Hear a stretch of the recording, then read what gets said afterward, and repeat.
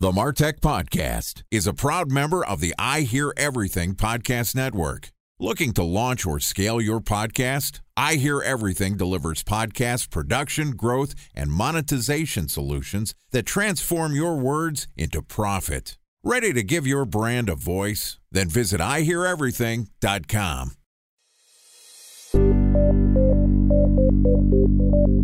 From advertising to software as a service to data. Across all of our programs and clients, we've seen a 55 to 65% open rate. Getting brands authentically integrated into content performs better than TV advertising. Typical lifespan of an article is about 24 to 36 hours. If we're reaching out to the right person with the right message and a clear call to action, then it's just a matter of timing. Welcome to the MarTech Podcast, a Ben J. Shap LLC production. In this podcast, you'll hear the stories of world-class marketers that use technology to drive business results and achieve career success. We'll unearth the real-world experiences of some of the brightest minds in the marketing and technology space so you can learn the tools, tips, and tricks they've learned along the way. Now here's the host of the MarTech Podcast, Benjamin Shapiro. Welcome to the MarTech Podcast. Today we're going to talk about the way that COVID-19 is impacting the MarTech industry. Joining us is Mark Sirkin, who is the SVP of Marketing and Experience at Third Door Media, which is the leading provider of content and marketing solutions for internet marketers and the digital marketing industry. Third Door Media's websites and events include Marketing Land, Search Engine Land, Digital Marketing Depot, Search Marketing Expo, and of course, the MarTech Conference. Yesterday, Mark and I talked about how COVID-19 is impacting the MarTech industry as a whole, and today we're going to double-click in and talk about how the event marketing industry is transitioning to the digital world. Okay, here's the second part of my conversation with Mark Sirkin, SVP of Marketing and Experience at Third Door Media. Mark, welcome back to the MarTech Podcast. Thanks for having me. Excited to continue our conversation. We talked about the impact, sometimes positive, most of the time negative, that COVID-19 is having on the MarTech industry. I think if I had to recap quickly, people are cutting their marketing budgets. They're focusing more on marketing automation, building content, infrastructure. Unfortunately, a lot of layoffs, a lot of transition. And we're starting to think about what the light at the end of the tunnel looks like. For the performance marketers, maybe things go back to normal. But the event marketers, it's a little bit of a different story. It doesn't look like we're going to get 20,000 people in an arena anytime soon. You've obviously been impacted to this. You run a content business and an event marketing business. Talk to me about what you're doing with your events and how successful has it been? It's really been challenging, and it will continue to be challenging for the foreseeable future. I mean, as we sit right here today, I think a lot of cities are debating reopening, and we don't even necessarily know what that means or how long it might take or what kind of impact that might have. And so there's a couple of different ways to approach that question. First and foremost, we absolutely believe that in-person events will be back. We believe that they have huge value for marketers and that they're really, really great things that marketers can use to drive the kinds of experiences and lead generation that they want. The challenge that we have is when and how long is it going to take and what's it going to look like on the other side. And so today, the environment is really, really interesting because you're seeing kind of a collision of experience in delivering digital experiences. So webinars are not a new thing. Online content's not a new thing. Video content's not a new thing, but it's coming together and crashing together in a really interesting way where a lot of event organizers, us included, are trying to figure out how do we take our traditional 2-day, 3-day, 4-day event, multi-track event with networking and breakfast and all that stuff, and how do you bring that online? And boy, that's been interesting. The first thing that happened when we started thinking about this is we said, we don't think that this is a direct analogy. Yeah, you have to organize sessions and you got to have tracks, but like, how do you do networking? What's that look like?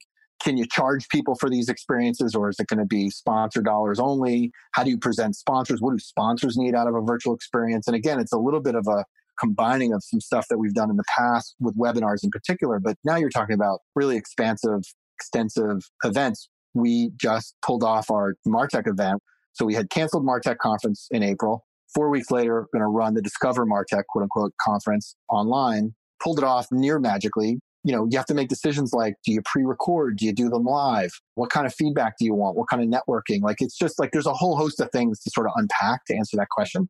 So what's interesting to me here is that you've brought out, okay, what's the interest? Are people still consuming content? What's the format of the content? What's the digital experience? There's also the sponsor relationships. How are you paying for it and how are you monetizing it? Let's break those down one at a time. And first, let's just talk about what the end product ends up being. Instead of getting everybody into a room, multiple different conference rooms, breakout rooms, different sessions at the same time, how are you thinking about actually building a product that's good for consumers? Everything starts with, can we deliver a value proposition for a marketer? In this case, MarTech. We also have a search marketing show. But in this case, MarTech conference makes a real explicit promise that when you come to a MarTech conference, whether it's virtual or digital, you're going to learn some things, get some new ideas, walk away with tactics and strategies, and have a great experience that can help you do your job and help you become a better marketer, meet new people. So that doesn't change. Whether you're doing that online or you're doing that in person, that value proposition has to be delivered. The question of how you do that in a digital space with the current technology is interesting, right? You have to pick a vendor, and certain vendors do certain things better than others. We're recording this on Zoom. It's a great platform, but it doesn't have the enterprise sort of capabilities necessarily that a more robust or built out webinar platform does. They have different costs or price levels. So lots of those discussions have to happen. And then the experience of being physically in a room with a speaker and hearing them talk and being able to go up and walk to them, like, how do you even approach that? How do you attempt to deal with that? So those are a lot of the issues that we had in our mind when we set out to build the value proposition, the initial experience. I don't know that we hit on all those things. Where did you land in terms of, I don't know if you want to go into what tools you decided to use, but in terms of what the experience looks like, tell me a little bit about what the end product was. So one of the things that we realized when we got into the situation, right, when the coronavirus first happened and we were so like, oh boy, we're going to be able to pull off the MarTech conference. We said, well, if we can't and we're going to do something virtual, what's that going to look like? The first place we went was to our marketing services group, who does hundreds of webinars a year for customers. We said, well, what do you use? The answer was On24. So we went to On24 and said, what can your platform do for us for something that is 3 days long with 30, 40, 50 sessions? What's that look like? So we had that conversation with them and they came on board as a sponsor and helped us learn that part of the technology and get that up and running. So we ended up on that platform, and it's a fine platform. It's got, like every technology, it's got its pluses and its minuses. But once you pick a platform, unlike a physical event, which you pick a platform like a conference center or a hotel room, but once you pick a technology platform, you're sort of stuck with their thing. So On24 has a thing, right? It's got the little windows that show up and you have the slides sync with the speaker and you can have questions and answers and all that kind of stuff. A lot of that stuff's commoditized, to be fair. A lot of the platforms, WebEx has that, and Microsoft Teams and Zoom has a lot of that stuff. But we had picked On24 because in the 4-week time that we had to get the thing up and running, there just was no opportunity to pick a different platform. So that's how we ended up with that particular platform. And, it performed, to be honest. We didn't have one technology related issue once we got all the pre-recorded content into the system and ready to go. And that was a really big decision that we made that had real impact to our staff and my team. We pre-recorded 30 or 40 sessions with sponsors as fast as we could and get them produced and uploaded. And it's a lot of work. It's a lot. And if you think about it, it's very different than running an event where it's like talk, send me your deck, show up, and you go on stage and perform and it's done. This is like a whole other deal. And so we're just now getting used to what's that really mean? How do we have to change our workflow? How do we have to think about the event experience in a digital space and make sure we get it right? So as you think about hosting a webinar, it's interesting to me that you're actually doing pre-recorded content that you're publishing at different times, right? So you're creating a live event experience because you're portioning out your content as opposed to just creating an archive and making it available. What was the rationale behind that decision? Honestly, in the 4 weeks that we had, we said, how can we reduce some of the risk here? This was a really risky proposition to announce both the cancellation of the MarTech show and the creation of the Discover MarTech show and have 4 weeks or 5 weeks, 4.5 weeks in between those two things. And we sat down with the team and we had a committee that worked on this and made a lot of these decisions. I actually was kind of watching in awe as they pulled all this stuff together, but it was a risk reward thing. Yeah, we could do it live, but we still have to talk to the speakers. We still have to coach the speakers. We still have to get their decks. We still have to get everything in place. And then they also have to show up live and perform. So we said, could we get everybody to pre-record this stuff and reduce and remove all that risk? And the answer was, yeah, we pulled it off. And I think it was a good decision. I mean, again, can you imagine if the Eastern Seaboard internet goes down in the middle of a conference with 8,000 people registered? I mean, you're done.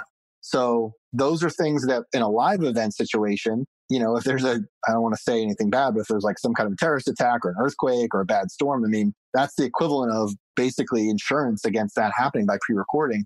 The other thing that's interesting about pre-recording is the replays go up instantaneously. There's no wait. There's no overnight processing. It's just done. You're just live. So I thought it was a really good decision.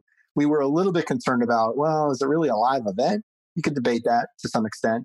One of the learnings that we got was the next event we're going to do, we're going to try to get as many speakers live on the Q&A chat during the debut of that session so that we can have some of that live interaction. But it worked out great.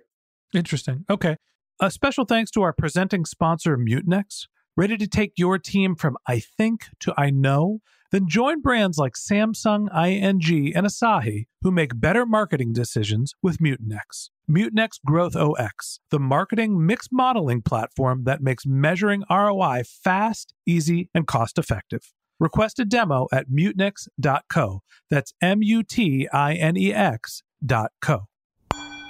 Time for a 1-minute break to hear from our presenting sponsor, Mutinex. In 1919, John Wanamaker said, "Half the money I spend on advertising is wasted. I just don't know which half." Well, the advertising landscape has changed since then, and instead of reaching your audience on 2 channels, you're probably reaching them on 20. Turns out John didn't know how easy he had it. But that doesn't mean that you should give up on striving towards marketing effectiveness. No matter how complex your marketing strategy is, Mutinex Growth OX is the market mix modeling platform that measures the impact of marketing on your bottom line. Mutinex's market mix modeling platform calibrates your insights against the latest market conditions so you can make media and marketing investment decisions confidently and quickly. Ready to take your team from I think to I know? Then join brands like Samsung, ING, and Asahi who make better marketing decisions with Mutinex. Mutinex Growth OX. Your best decision starts here. To learn more about Mutinex, go to mutinex.co. That's MUTINEX.co. Okay, here's the rest of today's interview.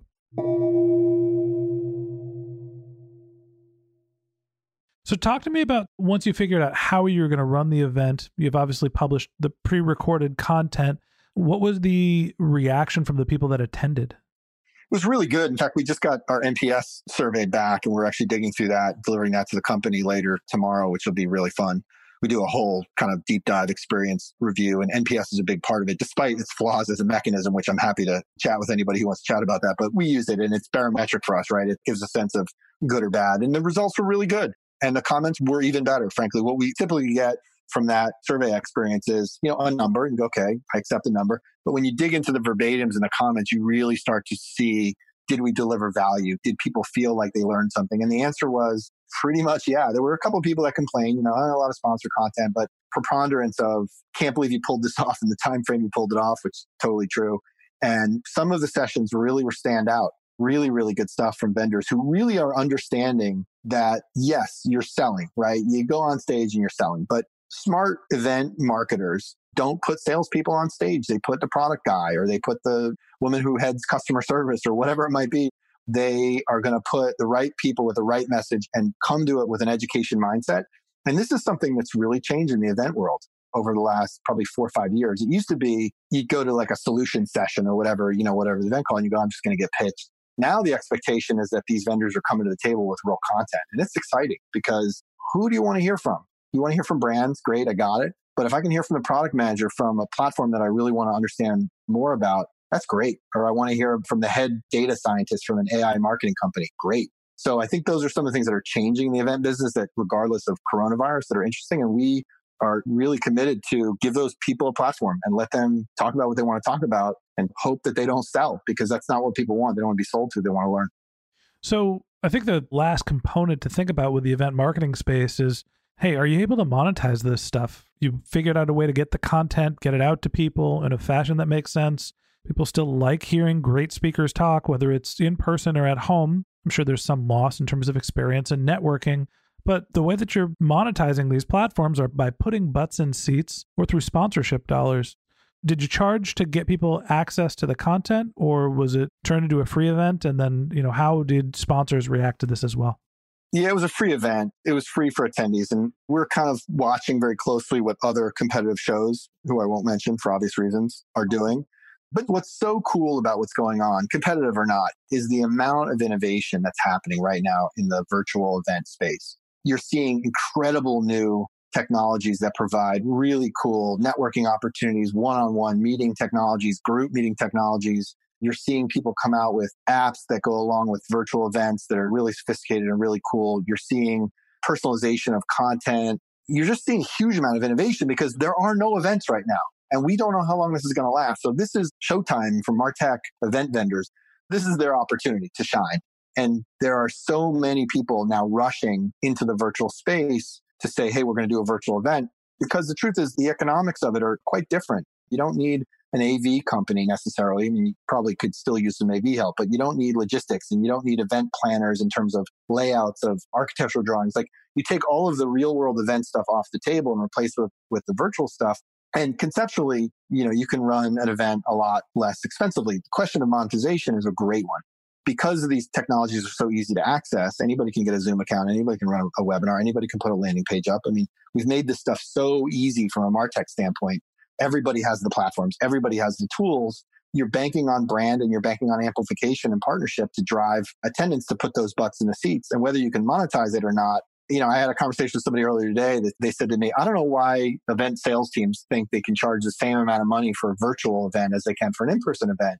I just was like, really? Like, isn't it just about getting the leads? Like, at the end of the day, you sponsor these events as a lead gen channel. So I'm not entirely sure why one doesn't match the other if the quality is the same. Now, if the question is the quality the same? Fair enough. Let's give it a shot, see what happens. But I think all that's evolving.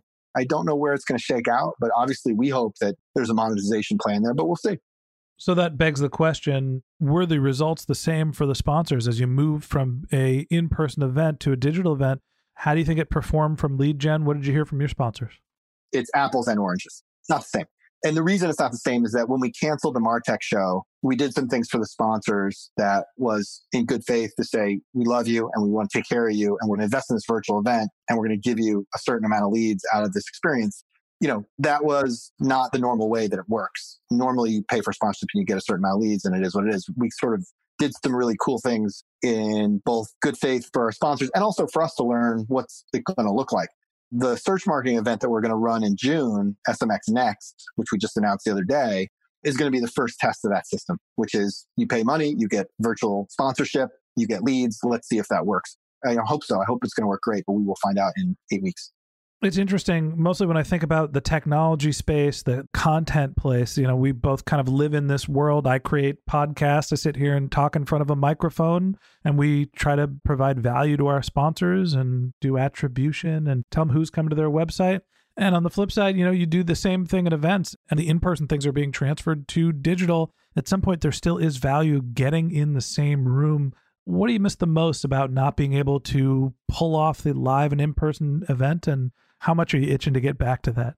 I can't wait. Again, this is why 25+% of marketing budgets are in person. There is something really magical about sitting in a room with 500 people, 1,000 people, 1,500 people, listening to a keynote, being blown away by an insight, walking out the door with people that you don't know and having conversations, sitting down at lunch. It's unique. I don't know that virtual or digital can replace that. I think it can certainly augment that. I'm certainly a digital guy. I spent my whole career doing digital stuff, but I can't wait to get back to an in-person event, not only because it's how we drive our business and what we know how to do, what we built the company to do, but because, there's just people that I like to hang out with, and happy to hang out on Zoom anytime you want, man, but I'd much rather hang out in person. Mark, I can't wait for the events to happen again. I'm looking forward to MarTech. I'm pissed that I missed the one in San Jose. I wish I could have attended in person to shake your hand and tell you how much I appreciate you. And I appreciate you coming on the show, and I hope everything gets back to normal soon. Thanks for being my guest. Finally, we got you on the show. Thanks, man. I appreciate it. And it won't be a handshake, unfortunately. It'll probably be a fist bump. But either way, I can't wait to see you. I'm giving you a hug, and we'll just roll the dice. Sounds good, buddy. All right. And that wraps up this episode of the MarTech Podcast. Thanks to Mark Sirkin, SVP of Marketing and Experience at Third Door Media, for joining us. If you'd like to get in touch with Mark, you can find a link to his LinkedIn profile in our show notes. You can contact him on Twitter. His handle is msirkin, MSIRKIN, or you can visit his company's website, which is thirddoormedia.com. Just one more link in our show notes I'd like to tell you about. If you didn't have a chance to take notes while you were listening to this podcast, head over to martechpod.com. We've got summaries of our episodes, contact information for our guests. You can subscribe to our newsletter, or you can send us your topic suggestions and your marketing questions, which we'll answer live on the show. Of course, you could always reach out on social media. Our handle is MarTechPod on LinkedIn, Twitter, Instagram, and Facebook, or you can contact me directly. My handle is Ben J. Shap, BenJShap. And if you haven't subscribed yet and you want a daily stream of marketing and technology knowledge in your podcast feed, we're going to publish an episode every day this year. So hit the subscribe button in your podcast app, and we'll be back in your feed tomorrow morning. All right, that's it for today. But until next time, my advice is to just focus on keeping your customers happy.